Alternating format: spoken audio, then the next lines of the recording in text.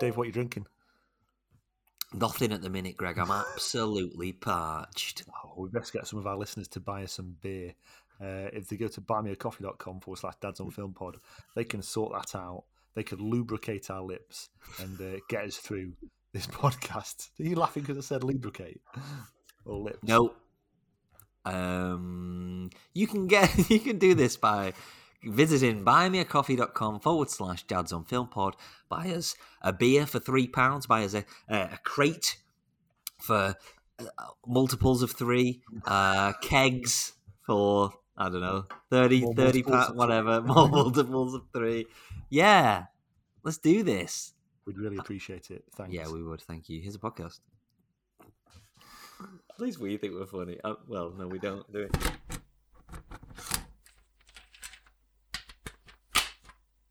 And things like that. So it's nice. I don't know, but we've been. Max was doing some research. It's actually quite interesting. Oh, nice! He's brushing his bangs. Max was doing research, and apparently, autistic children have I think it's like a magnesium deficiency or something like that. So we give him now, or like we put him in Epsom bath salts in the bath with him because they've got magnesium in it. And well, obviously not tonight because it's taken me ages. But he has been like sleeping slightly. Get your phone away from the mic. Oh, okay. Cool. But there you go. Hi. Cool. You're packed. You're packed and ready. Nearly. Yeah. I mean, it's always like. Luckily, we're not going until tomorrow afternoon. So. Oh, you know. Okay, cool. Oh, I don't feel quite as bad as making you wait then. yeah. And you know all the stuff like when you've got to do you can't really pack the night before because there's always stuff you need the next morning. Like there's always the standards like toothbrush, charger, like the certain things. So it's all good, man. Cool. Nice, but quite excited. What's the weather like? Is it like over there? It's still fair. 23, 22, maybe do. 21. A 2. Oh, you! I'm Dave. And I'm Greg. And we love watching films. Great films. Bad films. Blockbusters. Classics. Indie films. Cheesy films. Superhero films. But as dads, we especially love watching family films with our kids. So we've made a podcast all about it. This is Dads on Film.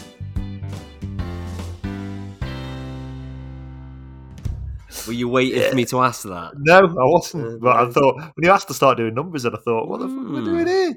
I can dig it. Yeah, good. No, but it's about, I think it's sort of 22, 23 as well. Nice. I guess I'd probably maybe get away with wearing some shorts. Then I think it dropped. I think it drops quite cold in the evenings. There was one, because it's basically, so we're going to Girona, it's where my sister-in-law lives. And we went over pre-kids one February, and we'd left snow in Buxton. Yeah. Which is pretty standard February. And in Girona, Girona's like, it's not South Spain. It's like, it's northwest Spain. Exactly. quite northwest as well. But we were going around like from tapas bar to tapas bar, sitting outside in the sun, just like drinking in the day. It was just awesome. So we went in. It was like I think it was March, and we went with like John and Rebecca and Beth and Jamie. A few years ago, I think it must have been pre-kids. Like, it had to be pre-kids. But again, even like in March, it was like 20 degrees, and we'd all packed like coats and jeans and stuff, and we were just like sat out on the harbour and the marina and stuff. Anyway, there you go. How was the old weekend? Lovely weekend, thank you. I have You I went to cinema. Film, yeah. Went to see a film. We'll speak about that in a little while. Yep. Good. I'm glad. I can't. My brother's been up. My brother's been up for the weekend. There you go. I've seen a lot of my brother. That's good. We watched the soccer ball yesterday. That's United Liverpool. Yes. Well, I'm aware of the score. I didn't actually know that match was happening this weekend. So. Spanked him good and proper. It was fantastic. I didn't even update my team this week, and I absolutely killed it. So. Did you have Salah? I did. Captain as well. No way. Oh, wow. Yeah. Awesome. Yeah. Fantastic. What about you? Listen to it. Look at us. Like real talking boys. Football. Lads. Lads. Bloody lads. What did I do this weekend? Can't remember Friday. I can't remember what I did on Friday. Saturday, just like took Ben to his like sort of autism play session and stuff. Max's mum did one of those Macmillan coffee air quotes morning, but it started at 2. So I had the boys, just me for a few hours while they were doing that, and then regular collaborator and good friend of the show, Mark, and his darling wife Holly came round.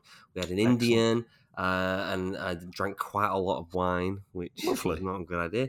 Yeah, and then just bits and bobs. It's great, actually. A really nice bloody weekend. So, good. Fantastic. Well, I suppose we better make a bit of a podcast. We're making it early this week, obviously, because I'm bobbing off over. Who was that? Sorry, it's Pablo. I don't know what's up with you. You got food, you got water. You see him. Hey, Pabs. I can't see much. It's very pixelated because of your rubbish internet. Anyway, you got a question for me, Gregory? I've got a question for you, David. What on earth is coming up on this here Season 3, Episode 8 of Dads on Film today? Okay, well, thank you so much for asking. Okay, coming up next, we're looking at last week's movie train. Nice mug as well, which last week's movie train, which was Ricky Gervais in The Invention of Lying. Then we've got some news. Then, Greg, I'm throwing a little curveball, and I've got a little spooky Halloween film quiz for you. Okay. Timely. After that, we are going to be looking at the films of the wonderful Wes Anderson, culminating in Gregory giving us a little overview of the recent release, The French Dispatch. Then we're going to jump back on that movie train. Then we're going to look at what is on the box this weekend. And then we are going to wrap up so Greg can fly to bloody Spain. There we go. Let's do this. Excellent. Take a breath. We're diving in.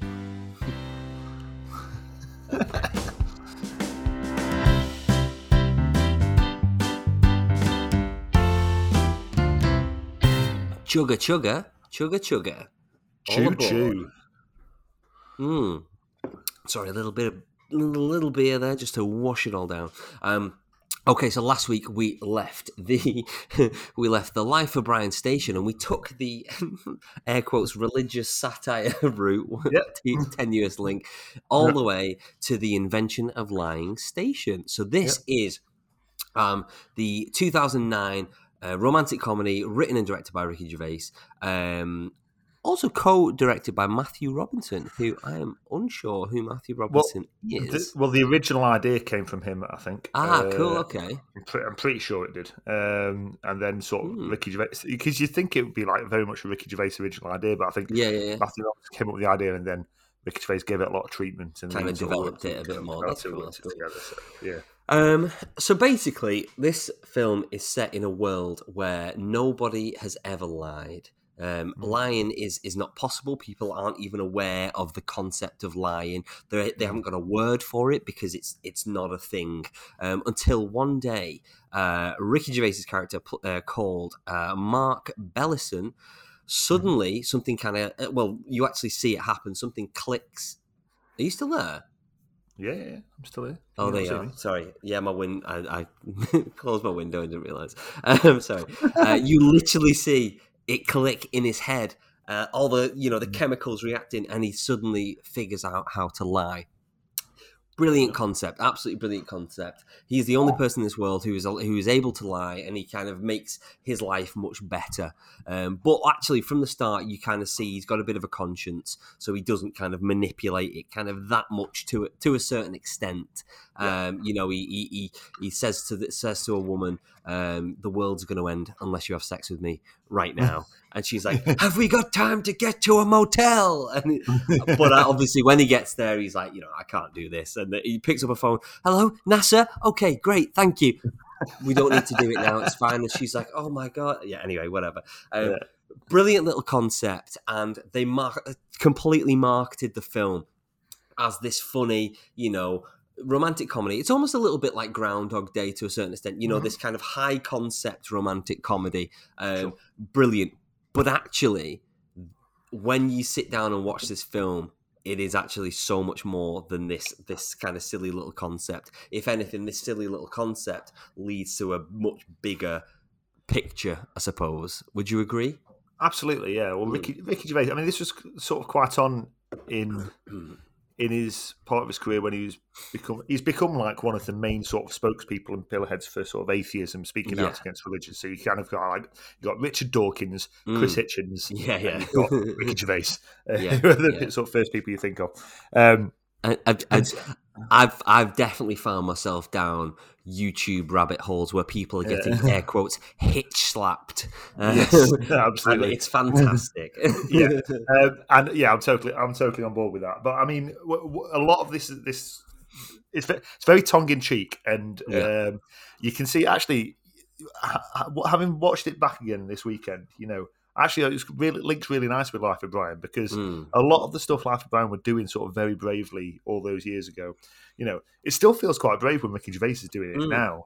Standing in front of people with these two pizza boxes as like these the tablets. They call them the tablets. Yeah, tablets exactly. With the Ten Commandments on it. Commandments, and it's amazing. but what's so clever about it is the nuance in it. It's because he'll come out with one of these commandments, and all these people listening going, "Oh yeah, but what about this?" And he's like going, well, yeah, obviously, you can't do that. And sorry, you get 3 goes, and it's just completely holding a mirror up to the whole concept of faith and all that business. So it's really, really very clever in the way it does it. It's not without great flaws, because I mean, I always speak about and sometimes you might accuse me of getting a bit bogged down with the mechanics of stuff, and really in this world where no one has ever been able to lie, it's a world which very closely otherwise resembles our world, and you start thinking, well, if nobody could have ever lied, all the sort of wars that would never have been won, you know what I mean, and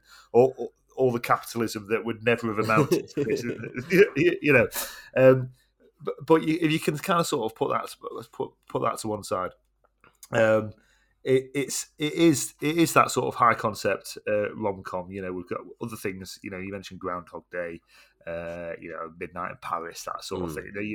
These mad sort of almost supernatural ideas. Sort of otherworldliness.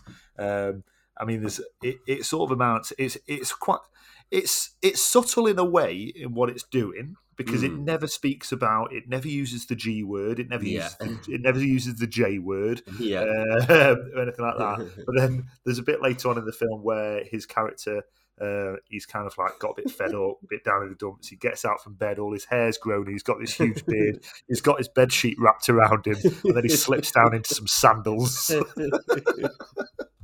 And it's just amazing.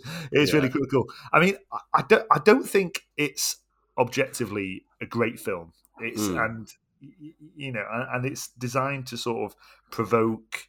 It's designed to sort of like divide opinion and get people thinking. And it wasn't a massive commercial success, but I think it's what I hadn't realised. I probably watched it once when it first came out, and actually I really, really enjoyed going back and watching it again. And I think there's a lot in there that I got out of it on my second viewing. Yeah, definitely. No, I completely agree. I feel like it does fall into that, it falls into those rom-com tropes towards the end, where he's got to win her back and all, your general sort of stuff. But I think basically Ricky's had to kind of make sacrifices to be quite as blunt as he is in the film. Do you know what I mean? But it's great. I obviously I'm not going to use this as a soapbox, but I have a lot of very similar views to Ricky when it comes to faith and all that sort of stuff. And I feel like all right, with the pizza boxes, that's probably as far as he goes in terms of like, being disrespectful, I suppose. He does feel almost, in being a fan of Ricky Gervais and watching a lot of his the talks he's done about atheism and things like that, he is it's quite reserved actually for him, but I think that's obviously because it's a commercial film, and I really like it. It's not for everybody, as we said last week, but it's all good. Would you say, Gregory, that The Invention of Lying is X-Men First Class or FDR American Badass? So that would be Franklin D. Roosevelt. I'll go for X-Men, please. Good. I would also agree. Where can we see this film, Gregory? The Invention of Lying is available now on Netflix.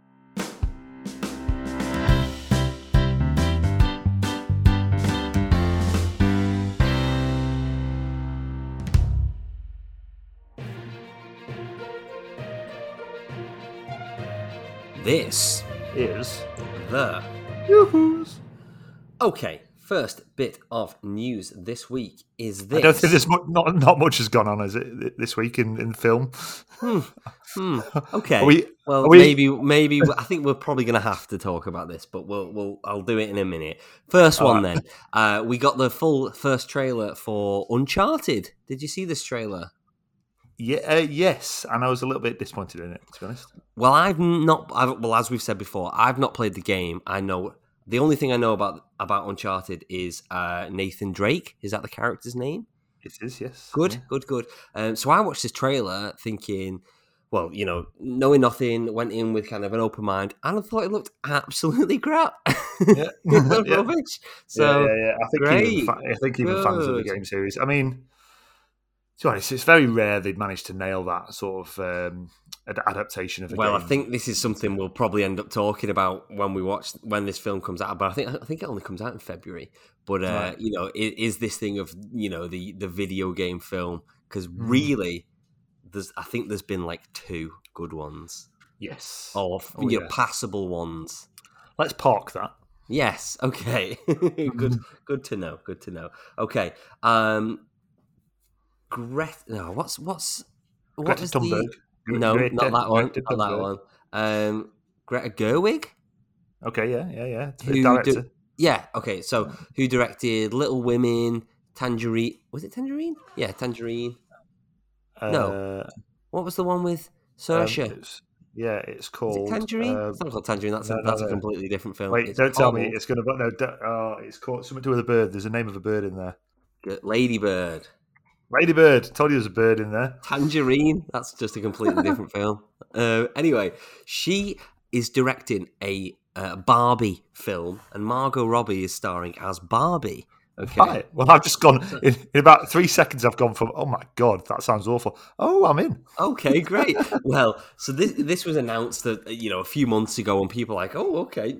What is it about the making of Barbie? Is it something? Is it something a bit more tongue in cheek, like the Lego Movie or something like that? Well, Ryan Gosling has joined the cast as Ken. Wow. So everybody's like, I don't know what this film is gonna like. What is this film? But wow, what casting though? That's 2 very, very in-demand names in a Barbie film. Wow, I'm just looking at it now. Wow. Yeah. So okay, I've got absolutely wow.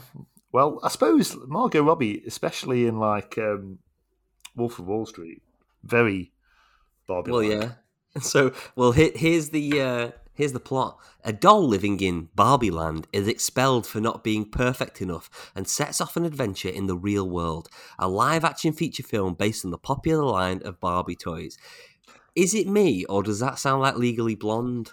Yes, quite a bit. It does, doesn't it? But I mean, and that's it. What they will be doing is, I mean, hopefully, it's clearly going to be a very progressive film designed to sort of move forward and change the sort of the impression of what I say that Barbie gives.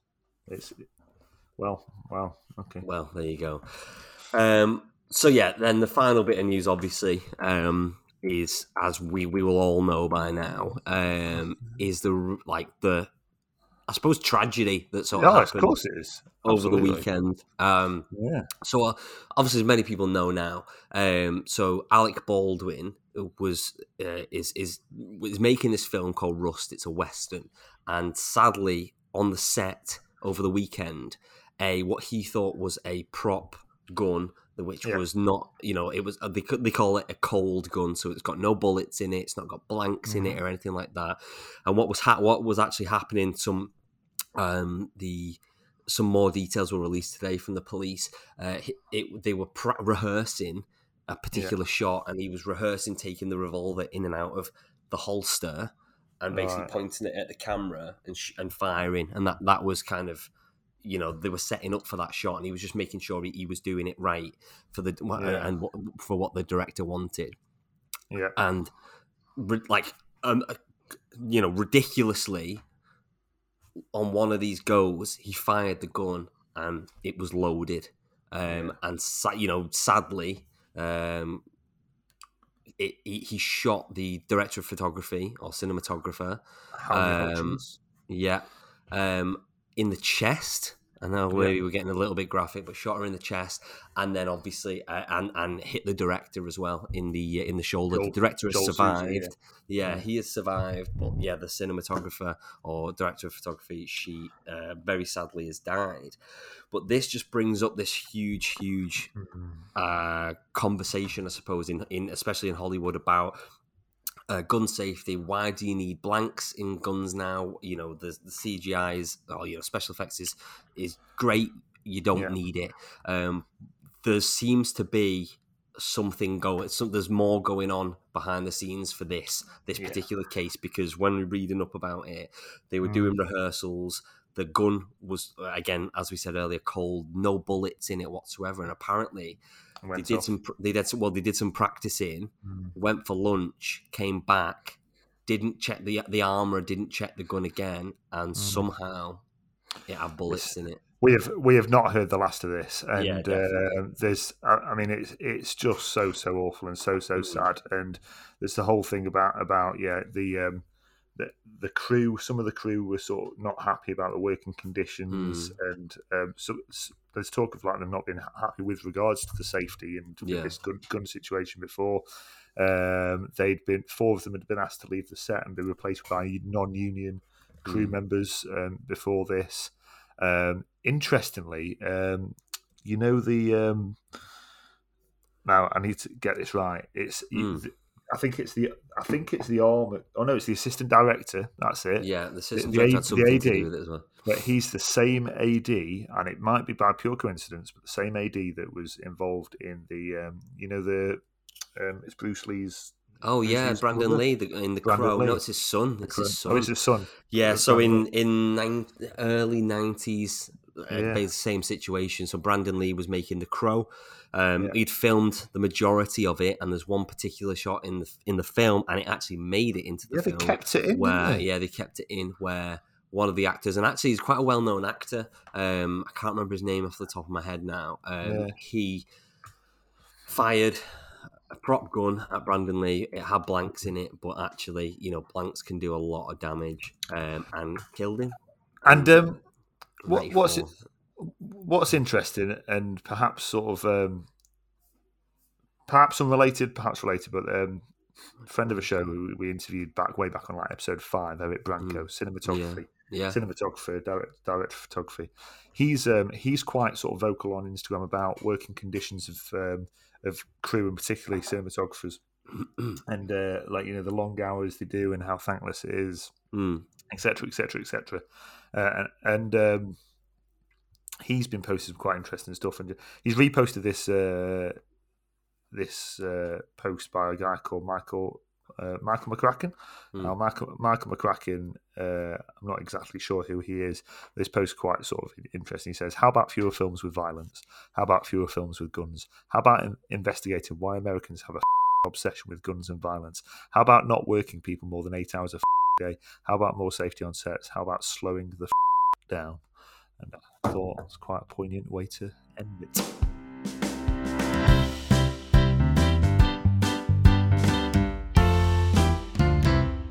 I thought we'd not really done anything for Halloween, and we've not, there's not been, other than Halloween Kills, there's not been that many kind of, new horror films released. And I think I said this last year. It's like I don't generally go out my way to watch horror films. I'm just not. It's not my sort of thing. I mean, that said, had such a good time with you at Invisible Man this time last year. Yeah.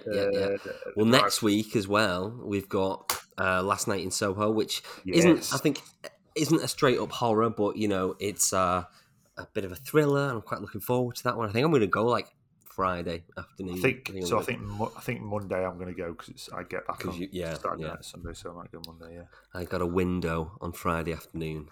Excellent. I think I'll put Lever in if you don't mind. Oh, that's okay. You can borrow him. Yeah. Mark, Lever, and Holly went watching Dune on the IMAX on Sunday. Yeah. Is it IMAX? Cool. I've messaged Lever to give him. Let us know his thoughts on Dune. What up, Dads on Film?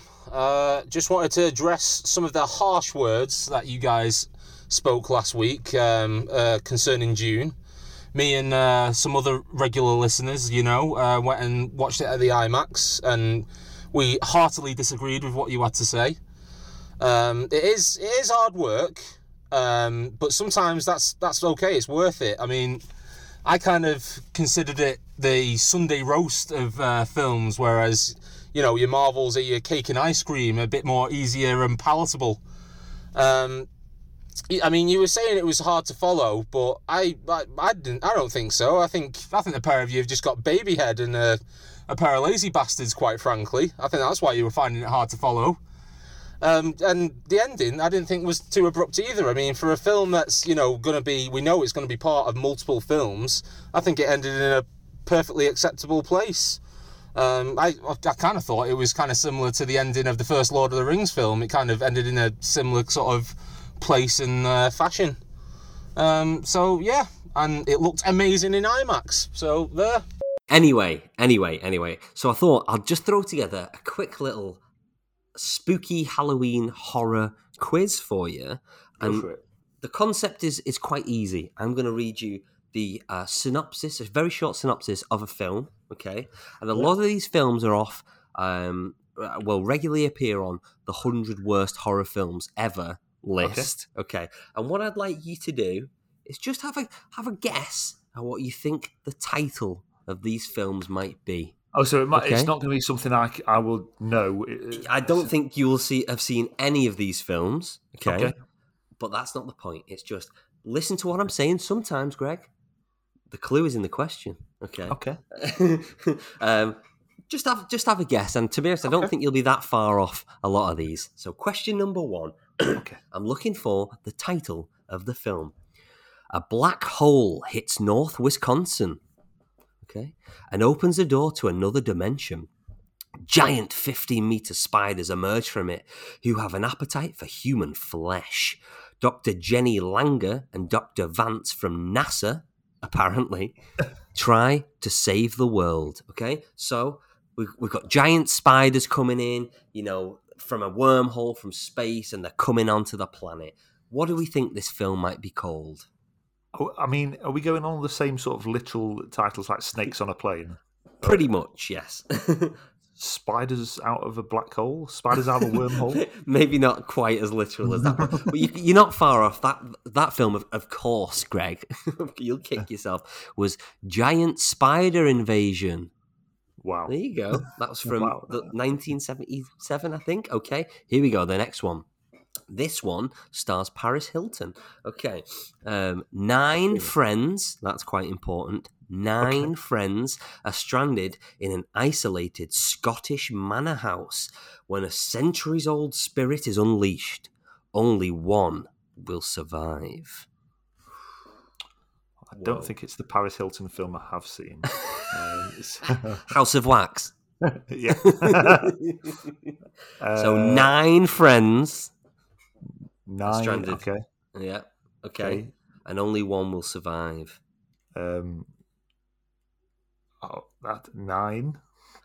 Very close, Greg. That one, of course, we've all seen it, is 9 Lives. 9 Lives, of course. There you 9 go. Lives. Yeah. Okay. Okay, question 3. This is great content. A New York City detective investigates mysterious deaths occurring 48 hours after users log on to a horrifyingly named website. Ooh. So... This one nothing to do with Paris Hilton. No. No? That might be a little... 48 Hours to Live? No, that is called fear.com, but actually spell FEARDOTCOM. I was going to say KOM, but fear.com. And I've actually sadly seen that film. Okay, let's move on. Question 4. A zombie epidemic takes hold inside a Nebraskan strip club. That's all you need to know. Nebraskan zombies? Zombies in Nebraska? Well, Stripper zombies. Zombie strippers. Yeah! I actually had that on DVD at one point. Zombie strippers. There you go. Okay. Well done. 1. Okay. Question 5. The 10th film in the Friday the 13th franchise sees Jason Voorhees cryogenically frozen and brought back to life on a spaceship in the 25th century. The 10th installment of the of the Friday the 13th franchise. Friday the 23rd?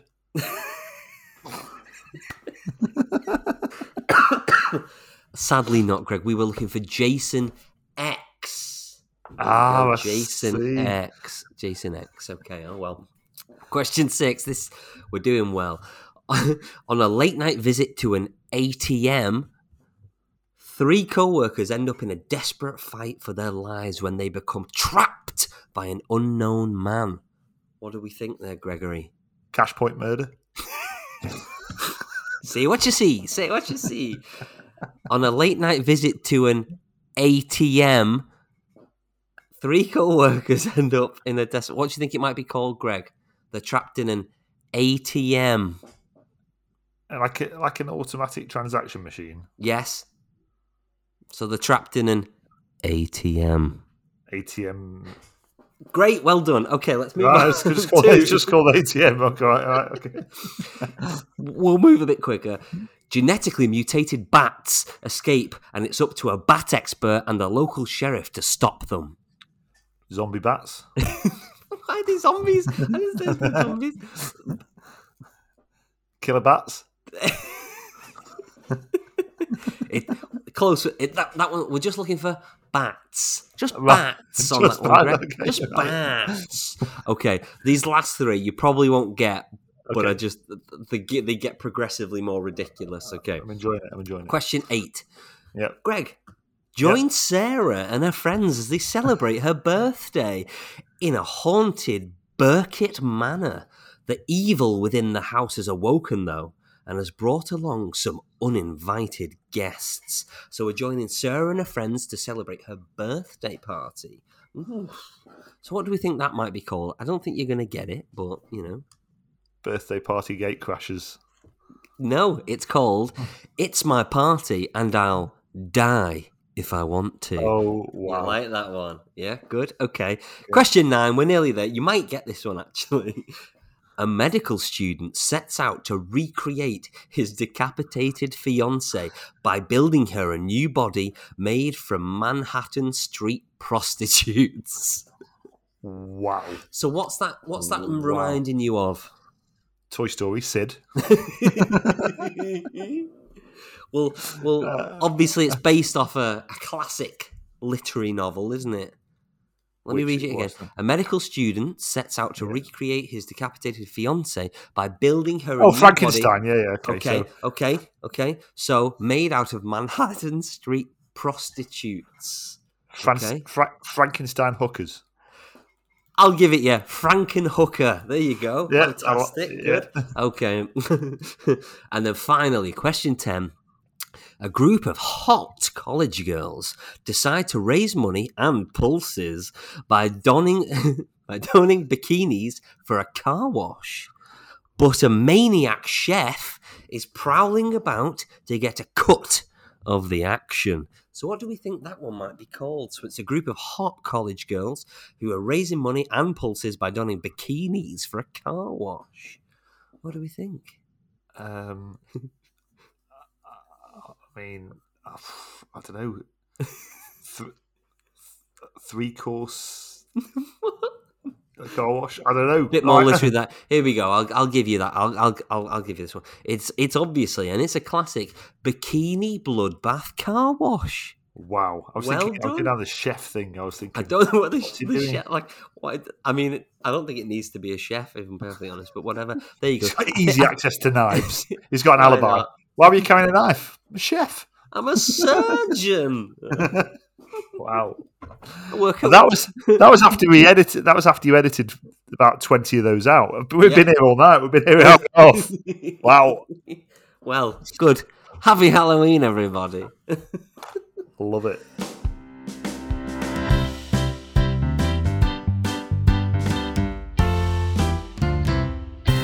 I'm surprised we've not really discussed Wes Anderson as much already. well, as we're about to, I don't really know where I'm going with that one.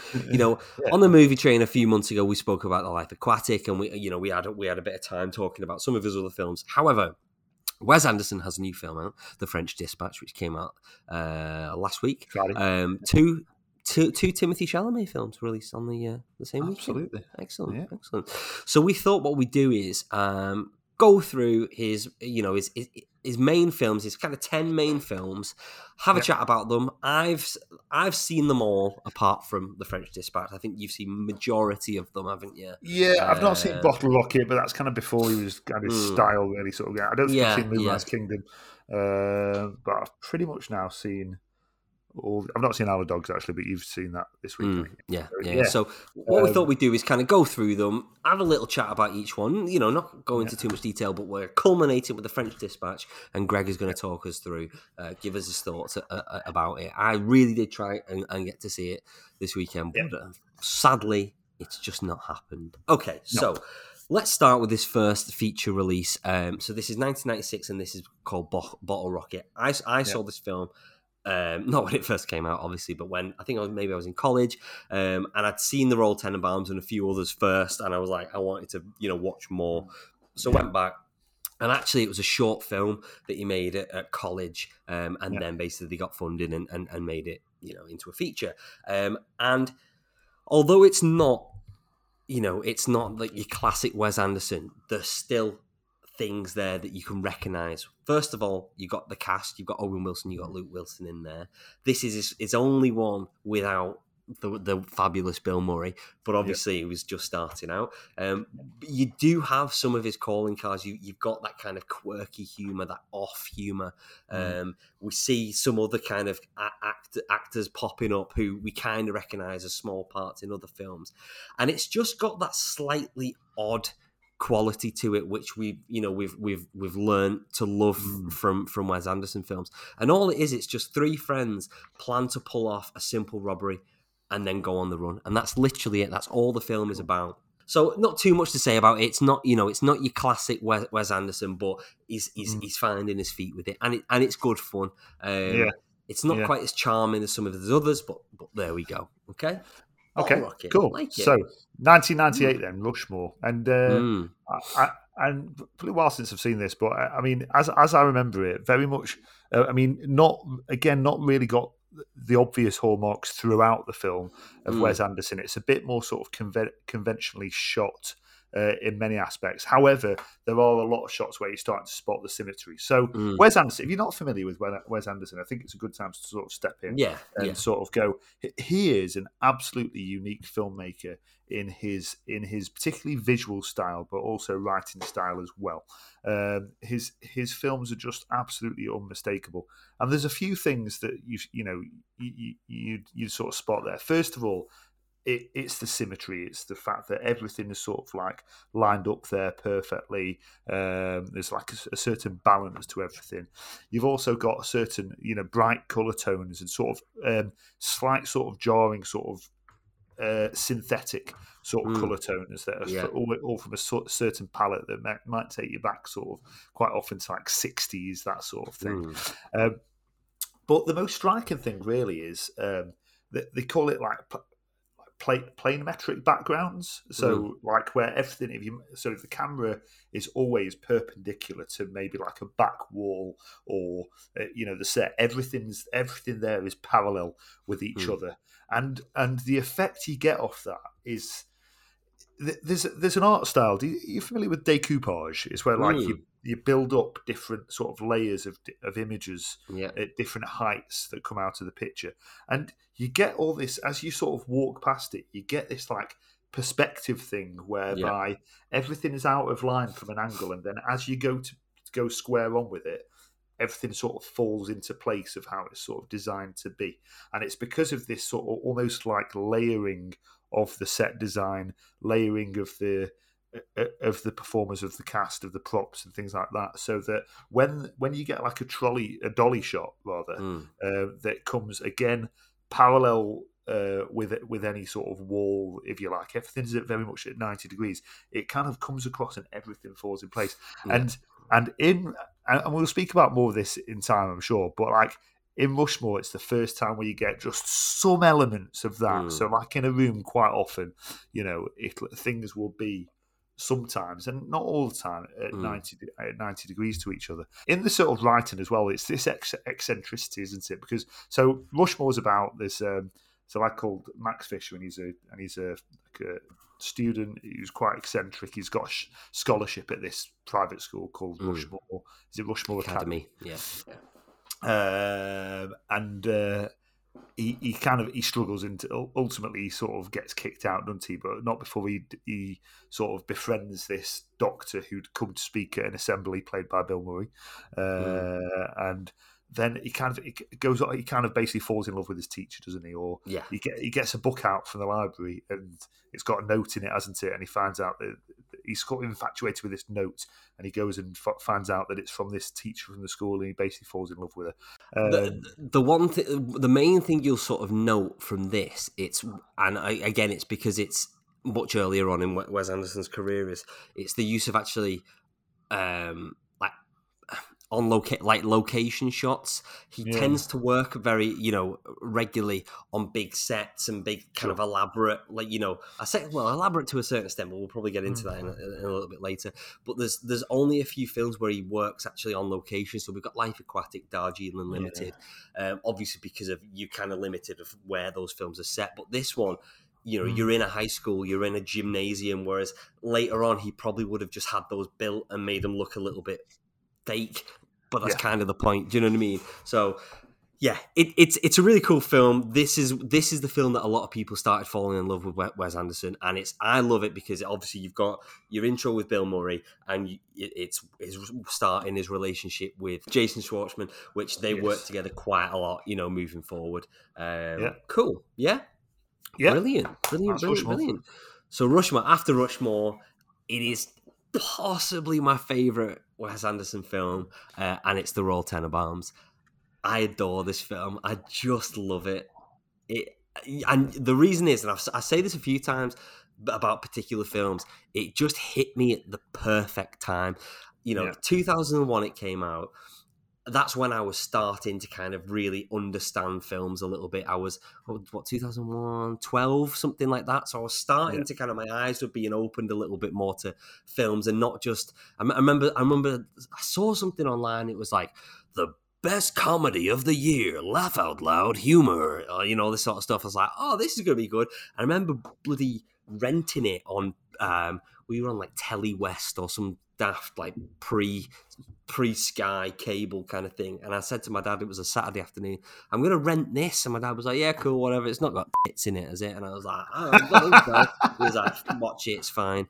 Put it on, and it wasn't, it's not. And the thing with Wes Anderson is very, his films are comedies, but they're not like, you don't get that many proper laugh out loud, belly laughs. It's not that type of humor. It's humor that will sit with you, and it's the kind of humor and the comedy like builds throughout the film, and it all culminate in in one particular big sequence, or air quotes big sequence. I'd never seen anything like it. Go on, stop waving your comb at me.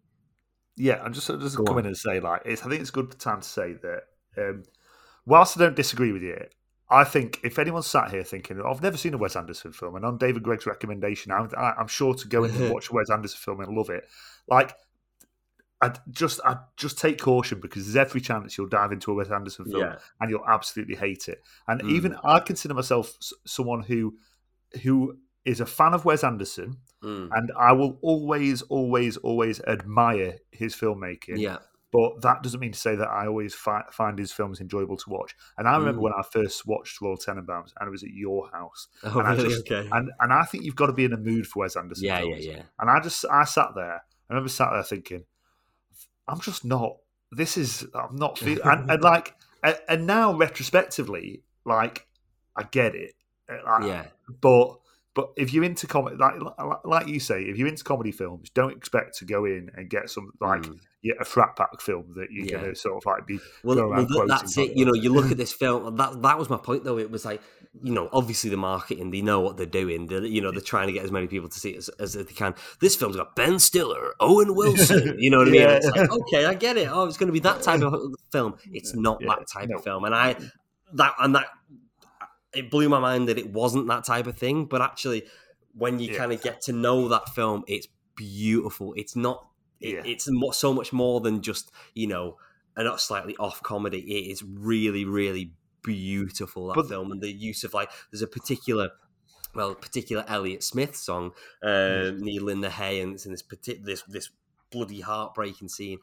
I love that film so much. So after this, obviously we got The Life Aquatic, which we spoke in quite a lot of detail a few months ago. I tend to find, and again, you could probably argue this with the Royal Tenenbaums, but he tends to do a really good one, and then the next one isn't so great.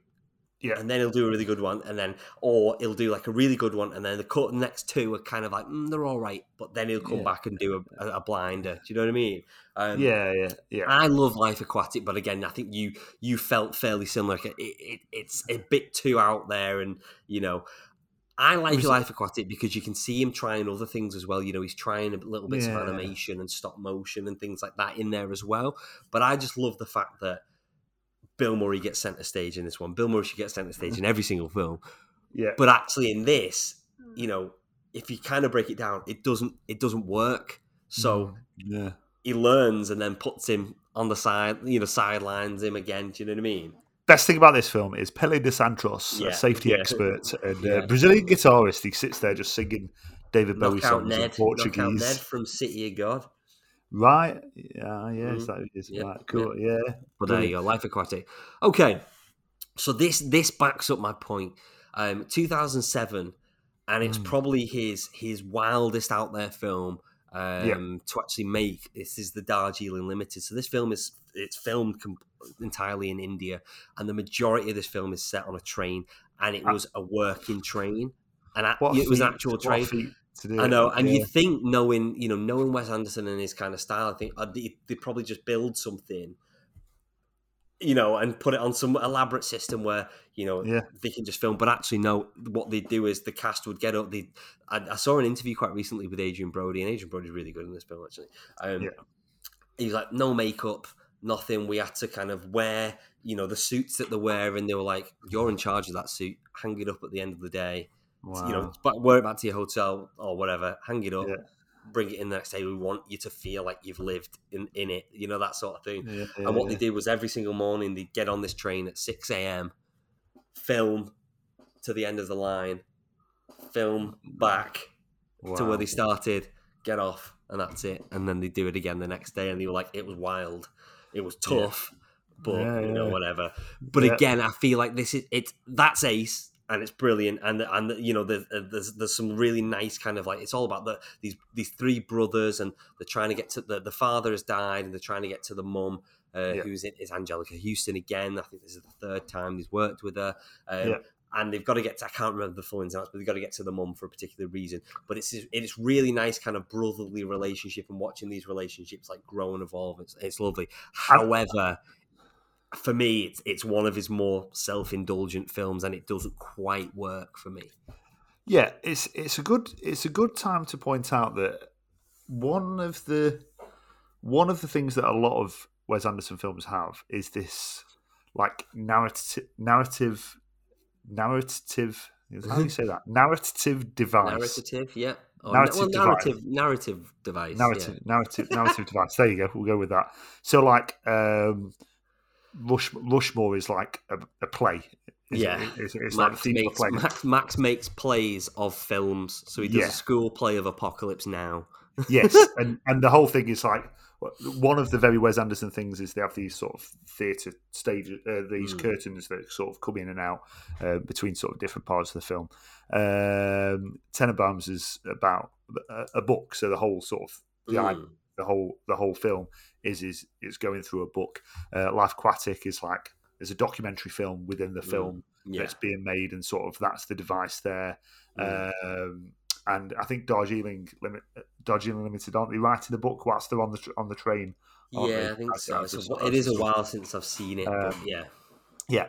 and later on we'll speak about the French Dispatch in a similar sort of way. That's, it's got that narrative device that it's using to sort of like overarch over the whole film, and it's just like a nice little quirk, I think, which pretty much most of his films have that sort of like a reason the film exists is because of something like a book or a play or something like that.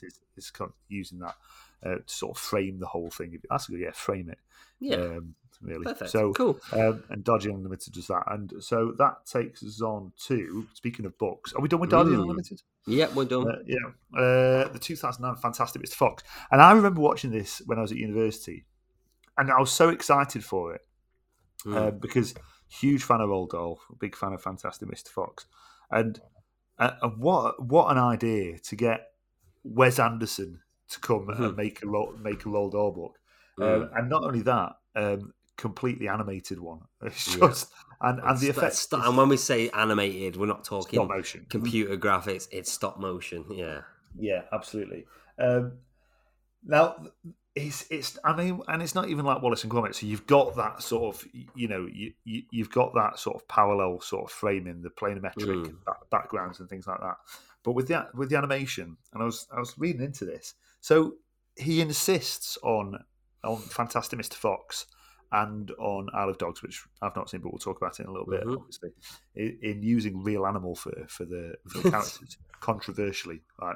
And the reason he does that is because when the animators are like handling it between shots, it creates like an imprint in them when they're moving it, and it imprints on the fur and makes it sort of like move to different positions.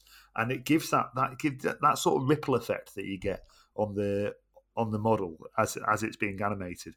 And I think I read it was inspired by, like the early King Kong film where King Kong is like stop motion animated sort of thing. It's the same on that. Like you can see the fur sort of rippling between it. And apparently synthetic fur doesn't do that same sort of thing. But he wanted to leave that imprint on it. Yeah. And when you think about it, a lot of what Wes Anderson does is it's almost like he has no shame in sort of pulling back that curtain to the filmmaking and kind of like showing that sort of behind the scenes. And a lot of his stylistic choices are almost to remove you from the fact that, you're watching a film sort of thing and kind of go, oh look, it's a film. We're making this happen. There's almost like, and this probably isn't a word, but like an imperfect to all of his films, although they are very, very meticulously planned. Yes, and with the symmetry and all that sort of stuff, and the very nobody else could make a Wes Anderson film. They're so so perfect in Wes Anderson's world, but actually there's a scrappiness to them. But that's the beauty of it, and I think Fantastic Mr. Fox is a prime example of that. It looks a bit. But that's the point. But actually, it's not shit. It's so beautifully made and beautifully crafted, and everything. When you actually break it down, and if you were there looking at the models, you'd be like, "Oh my god, this is incredible." But actually, as a whole, it looks crap. But that's the point, and there's something very charming. There's something a bit punky about it. Do you know what I mean? Love it. And cool. Probably a good time to say 87 minutes, and it's a good time to say that actually pretty much all Wes Anderson films come in at a very disciplined sort of 90-minute there or thereabouts mark. So it's always. And I feel like the reason is though, but if it's any longer, I think you'd get a bit irritated. Oh, massively by this world, this kind of quirky, sarcastic world. Do you know what I mean? It's like a very rich food. Like couldn't handle more than just a small portion. Yeah, really. Definitely. Yeah. So, really, his past three films hadn't done that well. So we got Life Aquatic, we got Darjeeling Unlimited, and Fantastic Mr. Fox didn't perform as well as people would have expected it to. No. So, took a little bit of a break, and then in 2012 he comes back with this coming of age, beautiful film, and I know you've not seen it, but this is Moonrise Kingdom, and basically it's about a pair of young lovers. They flee the New England town, which causes a local search party to fan out and find them, and it's quite simple. That's it. These two, the pen pals essentially, and then they quickly fall in love, and they're very young. They're only about 10, 11, something like that, these two kids, and the whole town is coming to find them, and it is so beautiful. This film, it is funny. You got your standard Wes Anderson quirks in there as well. But I think the reason this film works so well is there's a childishness to Wes Anderson's films, and whether that's the way they look, the way people behave. And I feel like up until now, he'd not really had that many kids in his films. No, do you know what I mean? That's right.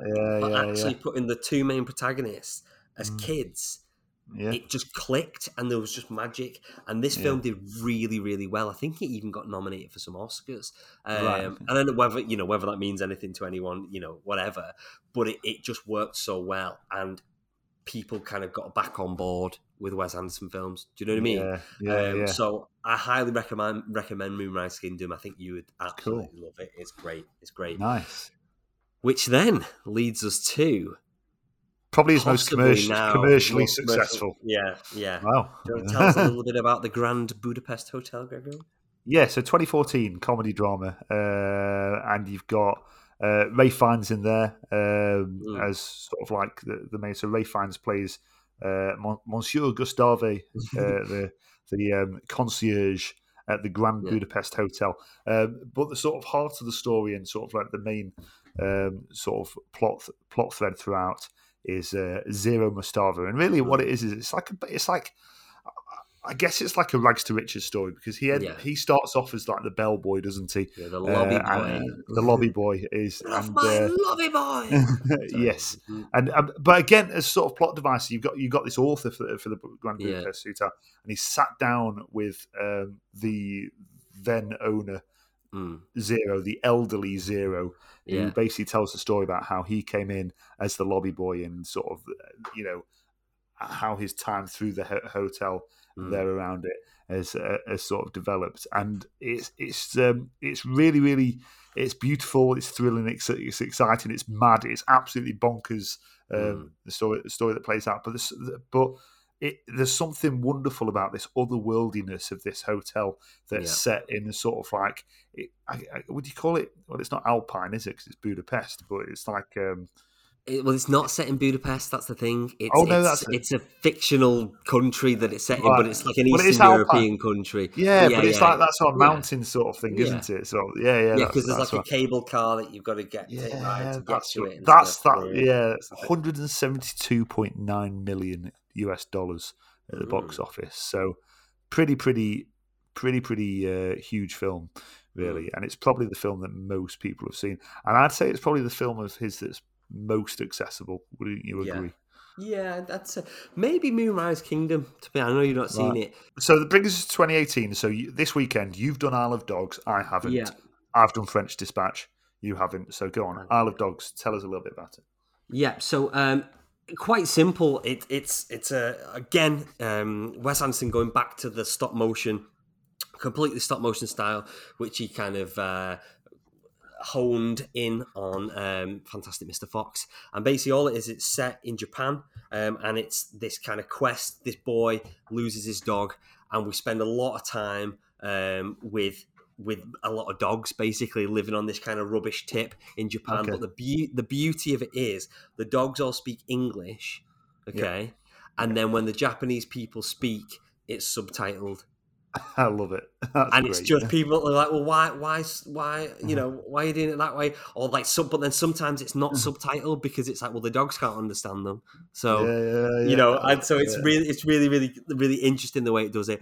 Lovely little story. Again, probably not quite as accessible, and not quite overall as enjoyable as some of his other films. But you got a great cast. Bryan Cranston's in there. You've got a lot of your kind of regular hitters in there as well. Not much more to say about it, really. It's a Wes Anderson film. You know, if you like it, you like it. It's probably not for me. It's not one of his best, but there we go. Okay, which now leads us to the French Dispatch. French Dispatch, yeah. It came out on Friday, and I went to see it at the cinema, obviously on huge screen, and I think it's the first Wes Anderson film possibly that I've seen at the cinema. Interestingly enough, and you wouldn't think like of a Wes Anderson film being that sort of cinematic, but what I appreciate more than so I'm going in. I know Wes Anderson by now, and I know what to expect and that. But what I appreciate in this film was just the scale of the visual. So I'm used to the visual, but it's the scale when you've got it on that scale, you get the detail and you're in there with it, and I found my gaze sort of like turn into like the ornament, the layout of the ornaments on a table and things like that. So anyway, French Dispatch. It's a supplement of a newspaper, and the editor of it, Arthur Howitzer Jr., who's played by Bill Murray, he dies of a heart attack really early on. You think, all right, we're not getting any more Bill Murray. But what happens is they according to his wishes expressed in his will, when he dies, the publication of this supplement gets immediately suspended after one final farewell issue. So and they use this final farewell issue as the layout of the whole film. So basically, what it's almost like you are the reader flicking through this final issue, because the way it splits it up is it does it by article, and this issue is made up of past 3 articles from past editions of the paper that are sort of republished along with an obituary at the end.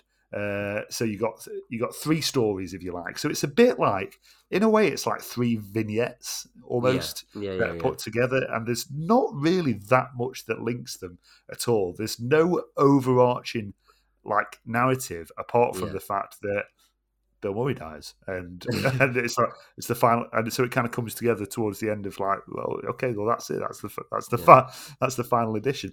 So you've got the first one, which is Moses Rosenthaler, who's like it's Benicio del Toro, he's mentally disturbed artist living in a prison, but his muse is the prison guard.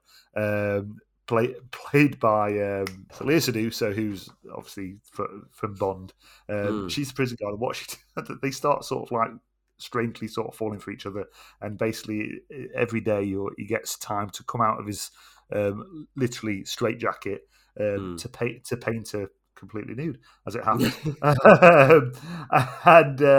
And it's the story about how his art gets discovered and how he becomes this huge sort of like artist. But it's all with, again, the narrative of it being the sort of like the within the article. Second one's a little bit weirder. This is the Timothy. Stop saying like that. You keep doing that, Timothy Chalamet. Timothy Chalamet basically is like the student revolutionary that he falls for, weirdly, Francis McDormand, who's like the journalist who is profiling their revolutionaries. And it's like the escapades are there, and there's like, I can't fully, I'll be honest with you, can't fully remember that one. And then the last one is it's the private dining room of a police commissioner. So it's Jeffrey Wright, and what he's got this. It's not a photo memory. It's like he remembers text. He remembers every word he's ever written, and he sat there in an interview, sort of recalling this article that he wrote. And it's about this police commissioner who his son gets kidnapped, and there's a chef involved, and it's like it's crazy caper. But and through all that, I don't really sell it, and I know I don't sell it, and I'm not really sold on the plot either. Okay. And I didn't. Some of the time, I didn't really know what was going on, but I absolutely loved it because I just sit in awe of Wes Anderson, and I'll just sit back and I'll watch his visuals, and I'll let some of it go over me, and I'll just be taken in by the amount of detail that's in there and the amount of passion that's in there. And I think, to sort of sum up all his work, that's what's in all of his films. That's amazing. Cool. Yeah. Well, I'm definitely going to try and get to see The French Dispatch at some point soon. Yeah. So, but Greg, would you say that The French Dispatch is Despicable Me or Leprechaun 3? Despicable Me, please, David. And where can we see The French Dispatch? The French Dispatch is available in cinemas now.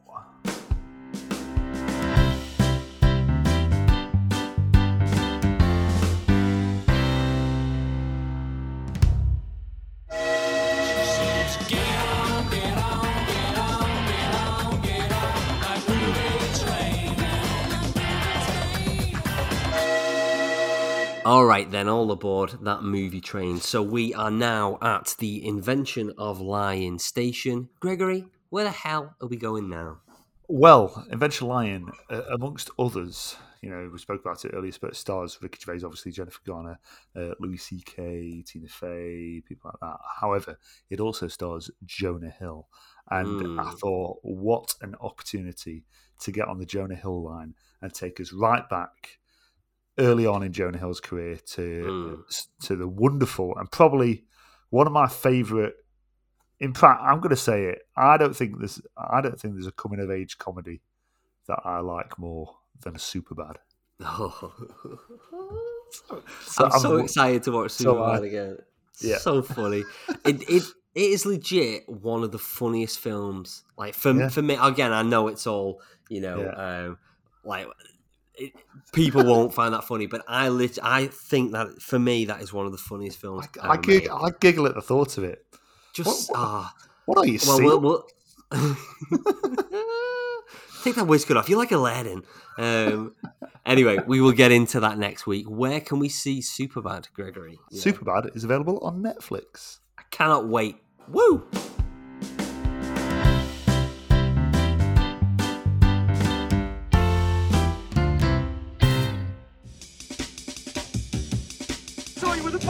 On the box. What's on the box? Okay then, Gregory, what the hell is on the box for you this week?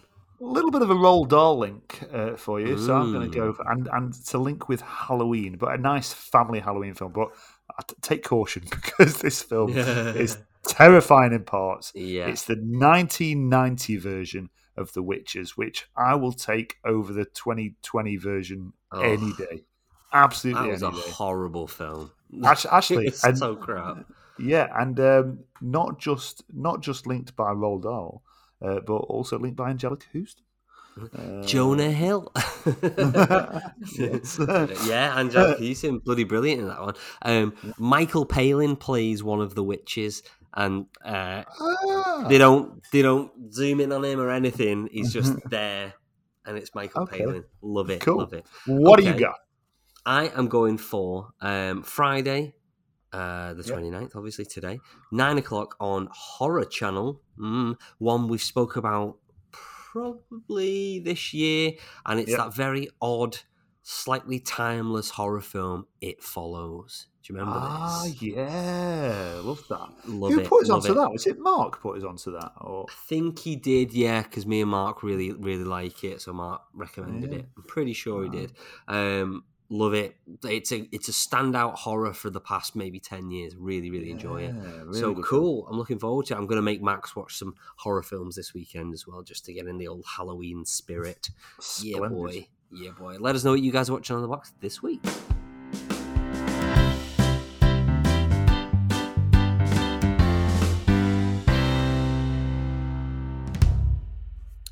And there we have it. Yep. Cool. Right. Well, I need to get packed. Yeah, let's not drag this out. We need to get packed. Do you know what? To be fair, I tell a lie. What I'm going to do now before I go to bed is watch the last episode of Squid Game. That's what nice. I'm waiting for. So yeah, just going to do this last one. And we managed to pause packing earlier on to squeeze the half-hour penultimate episode in. So it's like, it's only half an hour. I'll just do that now. Yeah. A bit weird. Nice. But yeah, anyway, so we're going to do that. What's you enjoyed it? Yes, I have enjoyed. Do you know what? I have enjoyed it. It's completely, it's gratuitous, and it's completely sort of just, shock effect, gory. But at the same time, I've been pretty hooked on it. So obviously doing something right.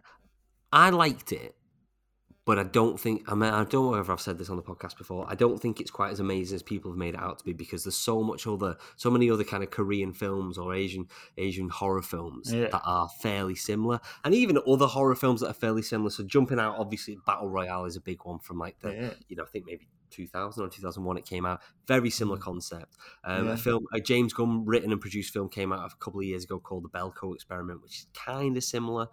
So there is other stuff out there which is quite fairly similar, but I think it's just because people haven't really watched anything like it before. Well, I asked kids in school. I said, why do you all know about this film? Like, why is it so popular? And they were like, oh, TikTok.